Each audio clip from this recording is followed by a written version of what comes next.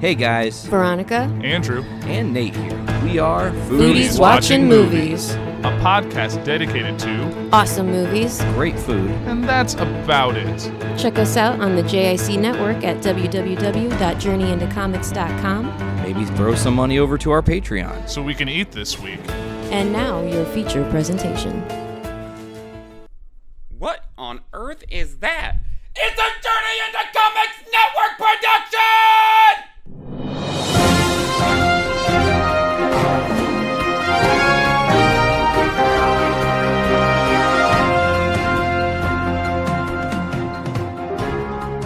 Welcome back, ladies and gentlemen. You are listening to episode 62 of Poor 360. I am your host, Andrew Porno. Thank you for joining me here on another quarantined Tuesday. Now, for those of you who, well, I don't think everyone's kind of living under a rock these days or living in your homes because a lot of us are under stay-at-home orders or self-quarantine or all this, that, and the other, and some people aren't working, some people are working remote, some people are still going to their job because they are the lucky few who are deemed essential business, either people who work in grocery stores, general supplies chain, warehouses, all of that, or are the many people that we thank regularly who are the healthcare workers, the ones that are truly in the line of fire, and for that I commend them and hope they can stay safe and healthy, and hopefully they're still able to get access to the PPE they need, because I know some people are out there not just buying up all the stuff and it's made a shortage of supply for people who actually need it, not just people who are just staying home or in their car wearing a mask and all of that. But I want to thank you guys for joining me here. This is another slightly weird episode just because it's been kind of quiet. Besides the coronavirus, which is the biggest news, there's not been a lot else going on. Now, I'm going to apologize in advance if I cough. I don't have anything. It's just I had a tickle in my throat and probably something I ate earlier and I just can't seem to shake it. So if I drink like I'm doing now, I apologize. But yeah, but not kind of that we're all hunkered down. We're kind of trying to stay away from public, and we do wait in public. The CDC recommends we do wear masks. I do have a mask. I have not worn it out in public yet. The few times I have gone out in public, like I had to get stuff for a lawnmower, so I ran into Home Depot. I followed the 6-foot rule. I got in, got two things I needed. I got in the car. I got out of there as quick as possible, and made sure I sanitizer on my hands as soon as I got back in the car. Got home, washed my hands, and I've made a couple like odd end trips, like get groceries, get all that, but just trying to minimize the amount of public interaction as you can. Wife and I still walk Max every day, usually around lunchtime. Good to get out, get the fresh air, especially because the weather's been really nice. It's supposed to rain, at least here in the Illinois and in the Midwest, for the next couple days.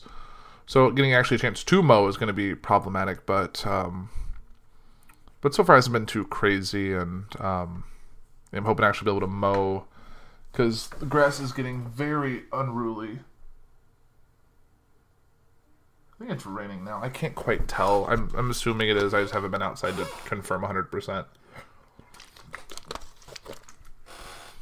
But it's definitely weird. I know a lot of us are using this time to kind of, like what Nate talked about with this, hunkering down, doing stuff with your families, with your children, really being around for them. I know for a lot of kids right now, they're kind of back in a semi-school mode this week, and really last week as well. Kids are doing kind of lessons. They're not on spring break anymore, and there's kind of more of a structure. Like Liz, who's a teacher now, has class. She kind of does like an online thing with kids, so it's good and helpful. And oh man, cannot seem to shake this. I don't want to mess up having to re-record this, so thank you for bearing with me. Yeah, it's been an interesting time, and one thing that I feel like is kind of fallen through the cracks with everything that's going on, and the fact that the coronavirus is the number one news story, there is not really anything else, is that the election, which prior to this, besides the impeachment, was the overarching news story, the thing that was talked about by a lot of people. And it's kind of gone quiet since then. Like, Trump's still being Trump. He's doing his daily addresses. He's still touting this as like trying to show off that he's like a wartime president now. He's trying to kind of frame it that way, or people are trying to frame it that way because he hasn't really had his kind of moment like that. And even though someone memed the mission accomplished with Donald Trump, which is famous for George W. Bush when they won, or when we won. But yeah, it's but we've seen like Biden and Bernie have done like addresses. They've raised money. It's been time, but it's otherwise been quiet. I know a lot of elections have been postponed. There's been some changes there, and unfortunately, what happened earlier involving the Wisconsin, the Supreme Court tonight ruled that Wisconsin cannot accept absentee ballots postmarked after its voting day of tomorrow. So, in a 5-4 vote along ideological lines, the conservative justice sided with Republican state lawmakers by halting a lower court order to extend absentee voting to April 13th, a measure that would have expanded options for avoiding in-person voting amid the coronavirus pandemic. Extend the date by which ballots may be cast by voters, not just received by the municipal clerks, but cast by voters for an additional 6 days after the scheduled election day, fundamentally alters the nature of this election, Judge Kavanaugh wrote for the majority, saying that the lower district off-court erred by providing such relief. This came just after the Wisconsin Supreme Court overturned Governor Tony Evers' executive order to postpone Tuesday's vote, sowing confusion and chaos around a critical election featuring a Democratic presidential primary and a pivotal state Supreme Court seat. Evers had sought to push back the in-person voting date until June 9th and said that all mail-in absentee ballots sent up to that date should be counted. But the pair of rulings from the top courts and highest Wisconsin state court on Monday largely returned things to a status quo, with in-person voting and a postmark deadline set for the following day, despite a flurry of last-minute legal and political wrangling and a virus that infected some 2,500 and killed nearly 80 in the state. Ballots that are postmarked by Tuesday may be accepted up to April 13th, wrote Kavanaugh, who was joined by Justice Clarence Thomas, Neil Gorsuch, and Samuel Alito, and Chief Justice John Roberts. The majority said it intervened with reluctance. The court would prefer not to do so, but when a lower court intervenes and alters the election rules so close to the election date, our precedents to get to the court as appropriate should correct the error. Justice Ruth Bader Ginsburg wrote a dissent that was joined by fellow liberal Justice Stephen Breyer, Sonia Sotomayor, and Elena Kagan. The district court, acting in view of the dramatically evolving COVID-19 or COVID-19 pandemic, entered a preliminary injunction to safeguard the availability of absentee voting in the Wisconsin spring election. Ginsburg wrote, the court now intervenes at the 11th hour to prevent voters who have timely requested absentee ballots from casting their votes. Under the district court's order, they would be able to do so even if they receive their absentee ballot in the days immediately following election day. They could return it. With the majorities stay in place, this will not be possible. Either way, we'll have to brave the polls, endanger their own and other safety, or they'll lose their right to vote through no fault of their own. Ben Wickler, chair of the Democratic Party of Wisconsin, slammed the decision. I'm about to explode, he tweeted. The 5 GOP U.S. Supreme Court justices just overruled 2 lower courts and shut off extended absentee voting in Wisconsin. He added, the Supreme Court of the United States legislated from the bench today, following Trump's team's orders on writing a new election law to disenfranchise untold thousands of Wisconsin voters and co-sign an unknown number of Wisconsinites to their deaths. So this kind of sucks. I understand that voting needs to be not changed. They're trying to make sure this doesn't involve more manipulation at the ballots, but the fact that people are already scared to leave their houses, people are going to be less inclined to vote, and absentee was offering them a chance to still exercise their civic duty. And now we're going to see people either going to have to think to wait in a line. I don't know how they're going to 6 feet in a polling place using things that everyone's touched. I've been through a polling place. I know there's just like a wad of pens. They're handing you cardboard sleeves that everyone else has had. Your ballot's the only thing that's relatively clean. Even that was touched by the person who handed it to you. Even with gloves and everything else, you're still going to be exposed to a lot of people. You're in a confined space, like a library, a church basement, a school. It's you're just going to be around a lot of things that people have been in and out of, and it's just not the best thing to do when we're trying to prevent. Like, even if you wear a mask, even if you wash your hands before and after, it's still, you're exposing yourself to a lot of unnecessary risk just to practice your civic duty. And it would be nice if they were given some reprieve there, but it seems interesting. And I really hope this isn't kind of what we're going to see the rest of the year with the other upcoming primaries. We are still in a really tough Democratic primary fight, despite what some people think. It is not a done deal for Biden being the nominee. He's considered the presumptive nominee because of the amount of delegates he has, but the race is far from over. Obviously, we're going to see how the rest of the primary shake off, how the convention goes. The convention was moved. I've heard talk that it's virtual. I didn't read too much into it, so I can't, unfortunately, speak to the validity of that, but that's something I have heard through the grapevine, through something I saw on Twitter or online. I'm not sure. I didn't dig too much into it prior to recording this episode. I did see something. It's more of an opinion piece, but I think it is relevant to kind of what's going on with the election and what's going on with everything related to the coronavirus. So the title, this is from The Atlantic, is How Donald Trump Could Steal the Election.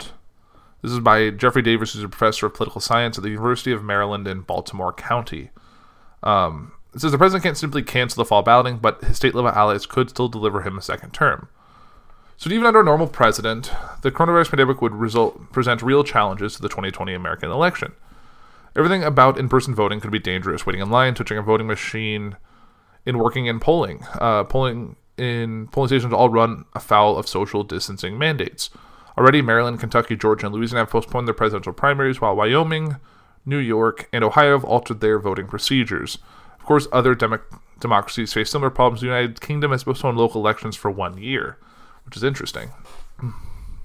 But under President Trump, the possibility for how the coronavirus could wreak havoc on the election are all the more concerning. This is not a president who cares about the sanctity of the electoral process. After all, he has never seemed particularly concerned about Russia's efforts to manipulate the 2016 outcome, presumably because they were on his behalf. And he was impeached for demanding Ukrainian help for his re-election efforts. Moreover, this is a president who has repeatedly joked about staying in office past the end of his second term and has frequently embraced authoritarian leaders and policies. Making matters even worse, the Republican Party more broadly displayed a willingness to bend the rules for its own political gain, frequently trying to suppress the vote, especially minority votes, purging voter rolls, and implementing aggressive, racially based gerrymanders. Americans simply cannot trust this administration will preserve the integrity of the 2020 election. This puts America in a very dangerous position. Legal protections for the election do exist and are strong. The Constitution and federal law require the election of a president this November and state that the president's term ends the following January. The Supreme Court has repeatedly held that once states grant their residents the right to vote, doing so becomes a fundamental right. 49 states recognize the right to vote in their state constitutions. And 26 guarantee the election must be free and open. Any attempt by the president or state legislators to deprive people of the right to vote in order to ensure Trump's re-election would blatantly violate those rights. But a lot could still go wrong, especially at the state level. The dangers begin with the fact that regardless of what people believe, the Constitution does not give Americans the right to vote for their president. Rather, the Constitution says that a college of electors vote for the president. And Article 2 of the Constitution gives nearly unlimited power to decide how those electors are chosen. In the early years of the American Republic, many state legislators decided which presidential candidate the state's electors would support. South Carolina used this method until 1868. Today, all 50 states grant their residents the right to vote for president, and the people's votes determine which electors from which state will select the next president. However, any state could change its law and instead allow its legislators to decide which elector will choose the next president. In other words, states have a lot of power in deciding how the election will run. Today, Republicans control 30 state legislators and Democrats only 19, with one state divided. Nebraska technically has nonpartisan legislators, but it's reliably red state, so I include it with the Republican states. The red state legislators control 305 electoral votes, and only 270 are needed to secure the presidency. Presumably, most red states, if not all, would appoint electors who would elect Trump for another 4-year term. Of those 30 states, 22 also have Republican governors, which means in those states there would be no Democratic governor to veto Republican legislation, taking away the people's opportunity to vote for president. Those 22 states represent 219 electoral college votes, perilously close to the 270 required for Trump to be reelected. Could states really deprive America of the right to vote for their president? In Bush v. Gore, a conservative majority on the Supreme Court held that the state can take back the power to appoint electors at any time, and the court is even more conservative today than it was in 2000, as Justice Brett Kavanaugh has replaced Justice Anthony Kennedy. The more complicated question is not whether the states can do this, but whether they would.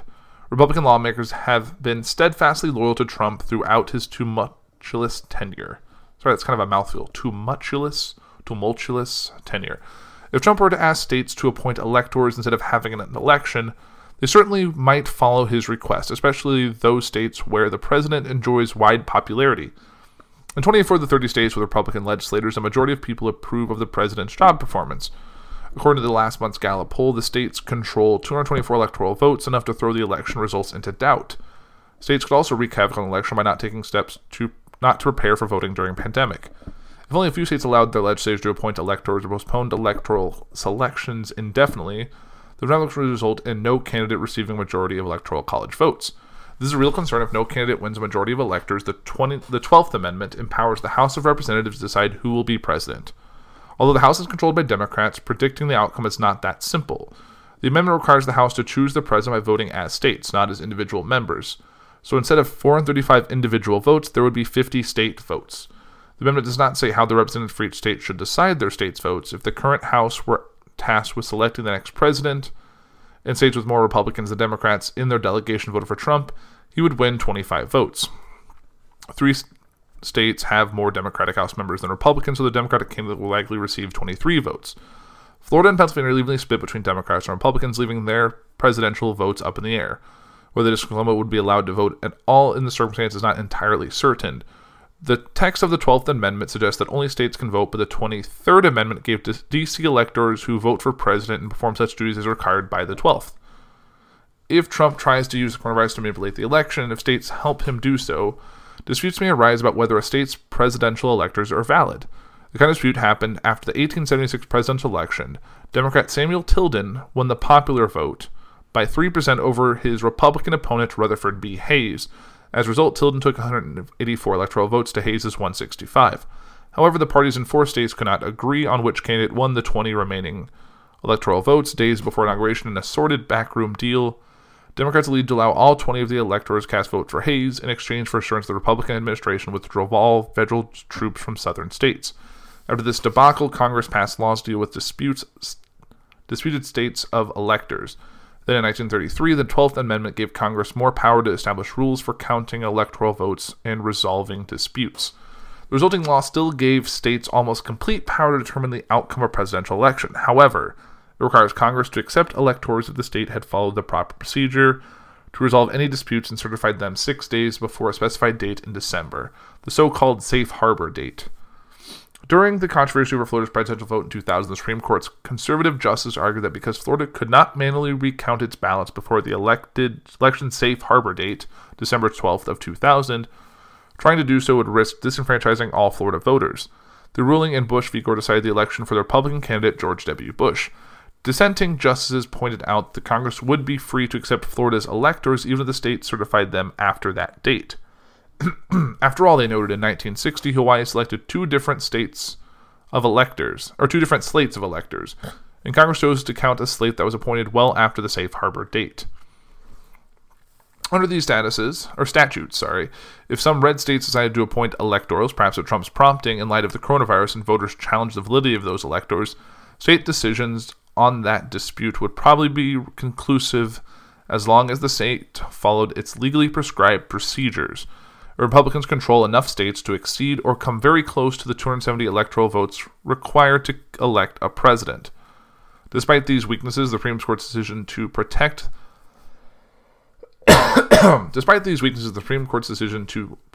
the equality of votes provides some safeguards. The court has ruled that once state legislators give people the right to vote in an election, the state cannot interfere with the exercise of that right or dilute the weight of people's votes. In 1964, the Supreme Court considered whether Alabama's refusal to reapportion its legislative districts to reflect major changes in its populated violated voters' rights. The most populous districts had up to 41 times the eligible voters of the least populous. The Supreme Court held that the electing our public officials in a free and unimpaired fashion is a bedrock of our political system, and found that Alabama had unconstitutionally diluted votes in the most populous districts.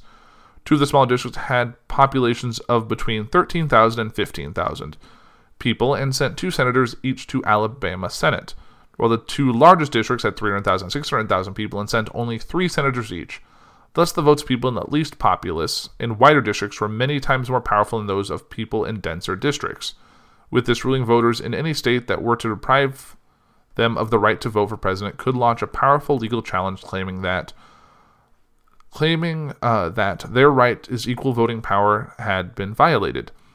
They could argue their votes had been unconstitutionally diluted like those of the voters in Alabama because they would be able to express their preference for president only vicariously through voting for their state's representatives. The votes of those in nearby states voting directly for their state's presidential electors would be exponentially more powerful. America must protect the election from interference, not just Russian this time, but also domestic. Already proposals exist to do so. On March 16th, Senators Amy Klobuchar, Democrat of Minnesota, and Ron Wyden, Democrat of Oregon, introduced the Natural Disaster and Emergency Ballot Act of 2020 to ensure the integrity of this year's election. The proposed law would encourage states to make early voting more widely available, make it much easier to vote by mail, and require states to create contingency systems for voting and counting ballots during a period of emergency. As these senators pointed out, the country is meant to elect 35 senators, 11 governors, and 435 House members, in addition to the president this November. Beyond implementing the reforms in this legislation, states should make mail-in absentee ballots universally available. Americans have successfully conducted elections in crisis. Voters went to the polls during the Civil War, World War II, and Vietnam. New Yorkers voted in municipal elections just 2 weeks after the 9/11 terrorist attacks. In this country, the right to vote is sacred. African Americans have risked and even sacrificed their lives to vote, and women struggled for more than a century to claim their right to do so. To honor that legacy, we must confront the challenge and provide safe and easy ways for Americans to vote this November. And I agree with it 100%. I think what he says definitely rings true. I think it's something we have to pay attention to, and we have to make sure that votes are counted, that votes matter, that this can't be stolen or manipulated in a way to produce an outcome that wouldn't otherwise be made available. Definitely encourage you guys to do your due diligence. If you've already voted, great. Like, I voted a couple weeks back before, like, basically the day I got sent home for a stay-at-home order. Was the day I voted, and then I know there's some other states. I think Indiana votes in a week or two. I'm not exactly sure. I can double check. I know I talked about it on a previous episode. I don't know why that sounded a little British. The Indiana primary is June. Oh, they must have moved it. It's June 2nd. So they got some time. Hopefully things will be somewhat back to normal by then. I know it's right now, I think the stay-at-home orders, at least in Illinois, only goes to the end of the month. So it would be nice if we could get back to life by then, but I honestly don't know. I'm hoping this doesn't extend too into the summer. I know some people are already getting stir-crazed, and it's only been a few weeks. And it's going to be at least a few more weeks before the end of the current stay-at-home order, and it could be extended by then. I don't know if we've hit our peak or our climax of this whole thing where we can start seeing, and then I don't know how cyclical this will be either. Definitely do your due diligence and read up, look at the CDC things. The CDC website has a whole section on the coronavirus or COVID-19 with there's a self-checker which tells you it's kind of like an automated thing. You could put in like your symptoms. You can put in then it'll ask you some questions and let you know if you should look into further things there. It has ways you can keep your house, your pets, yourself, everything clean, as ways to make your own mask, because they don't want you using the ones made for medical professionals, because obviously those are in short supply and we need to keep those. It's definitely not our supply. It's definitely everyone's supply, so it needs to if we just go on the store, you don't need a full industrial or painters or whatever mask. Like, I have one in the garage that I used when I was like cutting stuff and it was all dust and all that, just to keep that out. I'm not going to wear that out. I have a cloth one. I'm going to use that. I really don't even want to, but it's just safer that way. But there's definitely things to check out there. There's a way to sew your own mask. There's ways to make one without sewing. There's things like that. I've heard that the blue shop towels, I have some just because I needed it for the lawnmower and some stuff on my car. apparently you can use that as a filter too, because it's a little stronger than cotton when it comes to that kind of stuff. I think you can put it as a layer or in between the layers to help. So that's something you can check out. But just wash your hands, take care of yourselves, do all of that. There's one other thing I kind of wanted to talk about today, and that involves the stimulus check that was passed as a part of the relief bill. So it looks like the IRS will start delivering the stimulus payments starting April 9th, which I believe is Thursday. If you're getting one, don't worry. It doesn't reduce your tax refund. You won't have to pay taxes on it. So that's a good thing to know. This is from Business Insider. I looked into it. The one-time payment labeled by the government's relief bill as a recovery rebate and called an economic impact payment by the IRS, essentially a refundable tax credit meant to offset your 2020 federal income taxes. That's the return taxpayers will file next spring for federal earned incomes. Usually can't claim a tax credit until you file your taxes, since you don't know what you owe until the year is over. Because of the severity of the national crisis, the government is giving qualifying taxpayers the credits early in the form of a cash payment. Even though the stimulus payment may feel and look like a tax refund, it's not. You still get your full tax refund next year, and this year too, for that matter, as long as you file a tax return. The difference between a stimulus check and a tax refund. So, a tax refund means you paid too much in taxes throughout the year, whether through estimated quarterly payments or taxes withheld from your employer. When you get a tax refund, the government is returning what is rightfully yours. A tax credit reduces your tax bill on a dollar-for-dollar basis. It's like having a store credit at your favorite clothing shop. When you apply it to your total bill, it reduces what you owe. Some tax credits, like the coronavirus recovery rebate, are refundable. That means that you'll get the money back in cash even if you don't have enough tax liability to offset it. Importantly, a refundable tax credit will never reduce the size of your refund. It will only increase it. By applying a credit, you're just lowering the amount of taxes you owe. The amount you paid in taxes throughout the year hasn't changed. The IRS will still need to settle the score. For example, if your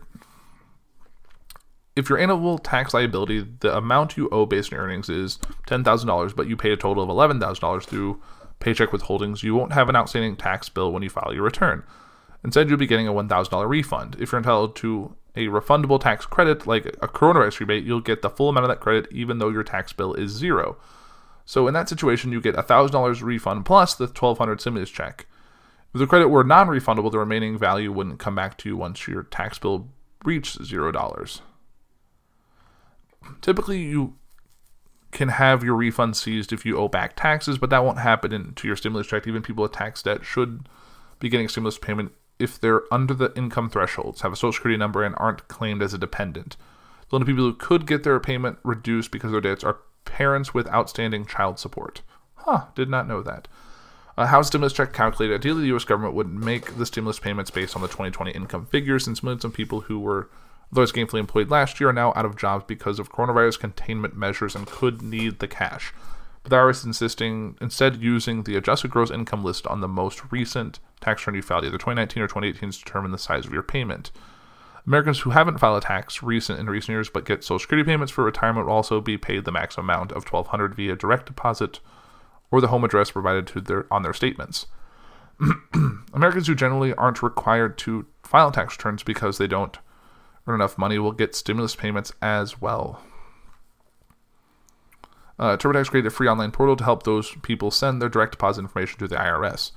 Again, since those payments are based on previous income, you might receive more or less money than intended on a current needs basis. While it won't help you today, experts say the IRS should allow taxpayers who didn't receive their payment to claim the credit on next year's returns if they can show that their 2020 income qualifies. So, interesting. And we already know that the tax filing date has changed. It's now July 15th. It's usually April 15th, I believe. I filed early. My wife and I did. So, yeah, so that's all kind of changed there. So, yeah, not too much else really to report. I just kind of want to give you guys an update on that. Definitely stay tuned for updates. I know a lot of people out there to kind of escape the isolation are come to be more creative. There's been a lot more podcasts out there, a lot more live streams, a lot more content that's out there to explore. We've seen, like Tyler and Nate were talking about yesterday, that we've seen a lot of the streaming platforms released more content. Disney Plus has brought some movies that just left theaters or never even made it to theaters. So it's definitely good, and it's a shame what's going on with the movie theaters. I, for one, am a big fan. I can't wait. Liz and I saw 3 movies right before everything shut down. We saw Birds of Prey, The Invisible Man, and The Hunt before everything kind of came to a screeching halt. But I can't wait to go back. I love movies. I love seeing movies in that theater. I love movie theater popcorn. I can't wait to be able to get back and enjoy that again. It's always a sense of escapism for me. Even though I have movies at home and I can stream them on Netflix or Hulu or Disney Plus, all of that. Just the experience of being in a theater is just something I can't wait to get back to. And I know May 1st, the drive-in closest to me is opening, supposedly. Never been to it. I kind of can't wait to be able to kind of, hopefully, I don't know how the concessions will be with all this going on. Maybe if it's lightened up by then, it'll be better. But being able to sit and look at a big screen, see a movie, and actually be a drive-in, because I've never done a drive-in before, so that's kind of something else I'm excited to try if it works out. But I have a feeling drive-ins are going to do really good business, even if a lot of the movie theaters now are not doing so great. But we'll kind of have to see how this all shakes out. Obviously, stay home, stay safe. Don't go out if you have to. I know that's advice I need to follow for myself, because I have made some unnecessary trips in the past couple weeks, and be mindful. But I am obeying the rules, the 6 feet.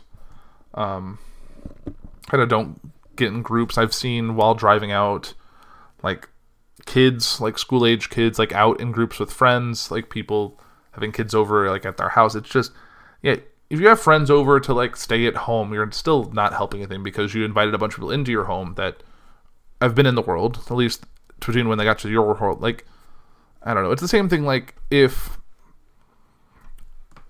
let's say only one person in your household leaves and does anything. Like, maybe that's their job. They have to go out. The rest of the family is still at the same risk that the guy is, because whatever he gets, even if he comes home, washes his hand, changes his clothes, it's still a chance that he could bring something back with him. If he catches it, you're going to get it. Like, I guarantee if I get something, Liz will have it. If Liz gets something, I'll have it. But we're trying to stay safe to avoid this kind of becoming an issue, and just being cautious, being protective, making sure to, when you get home, wash your hands, sanitize at the store, use like the wipes if you're getting groceries. A lot of them have cart wipes, and yeah, it's just being careful, being protected. Try not to touch your face, which I know is hard. Like, I feel like since I was told you shouldn't touch your face, I've touched it more. At least I'm more aware of how much I actually touch my face on a normal basis. Like the scratch of the nose, the scratch of the eye, like maybe like right now, like kind of feel itchy. Like, it's just like when you think about something, you're just like, I need to touch and itch this or whatever. It's pretty crazy, but I think that'll do it for Pour 360 for this week. If you have any thoughts, feedback, comments, please reach out to me. I'm stuck here, so I thought I was maybe going to bring back Pour 360 on a weekly basis, but some of the Pour 360 stuff can be kind of a downer, and I just enjoy being a part of other podcasting events like the Supercast. If you want to laugh, you want to relax, if you want to kind of have a good time, definitely check out the 2 Supercasts that have been out thus far. They're great content. You can find them on YouTube to see clips. You can see them on Facebook. It's just, don't check them out. They're also on where you can get all the podcasting stuff. I know another one's in the works, or something tangentially related, at least another group gathering. I know we're trying to do something with foodies, so hopefully that happens soon. Adulting might be coming back at some point this month. I'd like to anyway. It's just coordinating with my co-host. So we'll see when that happens. You'll be the first to know on here in the network and all of that. But stay safe, protect yourself, protect your family. Try not to get too frustrated by all of this. I know with the weather and ice and being stuck inside, it's not ideal. But the sooner we can get through, the sooner we can get back to some semblance of what our lives were like before. But with that, that does it for episode 62 of Pour 360. I am Andrew Pour, and you guys have a great week. Enjoy the whole quarantined world that we live in now. Bye, guys.